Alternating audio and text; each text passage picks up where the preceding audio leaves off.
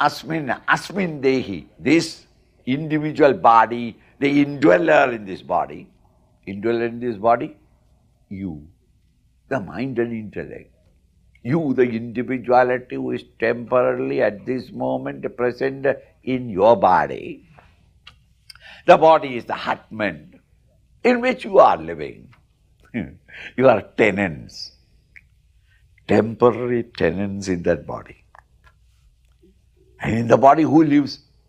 In this body, I live. And I cannot live in your body.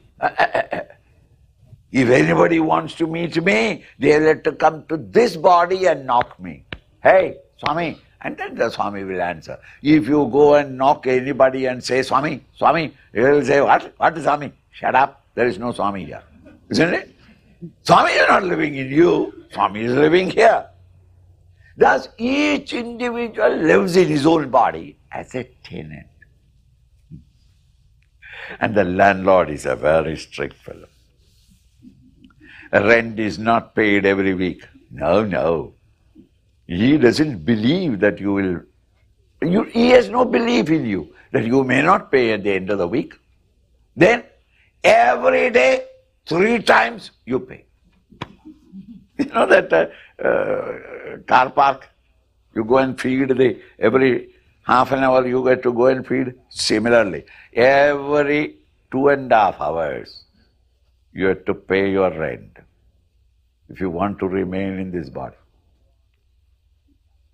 No, I can't go on paying it. All right, die. Why? You will be ejected out of the tenement. You have to pay your rent 3 times a day. Breakfast, lunch and dinner. Not only that, the landlord will not look after the maintenance of this house. You have to look after it. Think of this situation. You have to look after its maintenance outside and inside, and you pay the rent regularly. It's automatic. It will demand. You forgot it. You will not forget it because by lunchtime you will remember it. I mean, it's automatic. Reminders are given. You pay for it. Right? And when the time comes, you are ejected out. So then here, just as in this very same body, you remain the same, even though the status or your condition change from childhood to youth and to old age.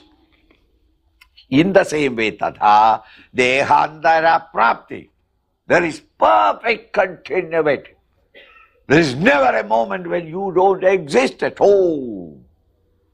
You leave this body and this environment, and you reach another body conducive for your rest of your experiences.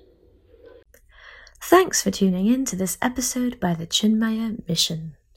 If you like what you heard and would like to receive future episodes straight to your phone, please consider subscribing to the podcast.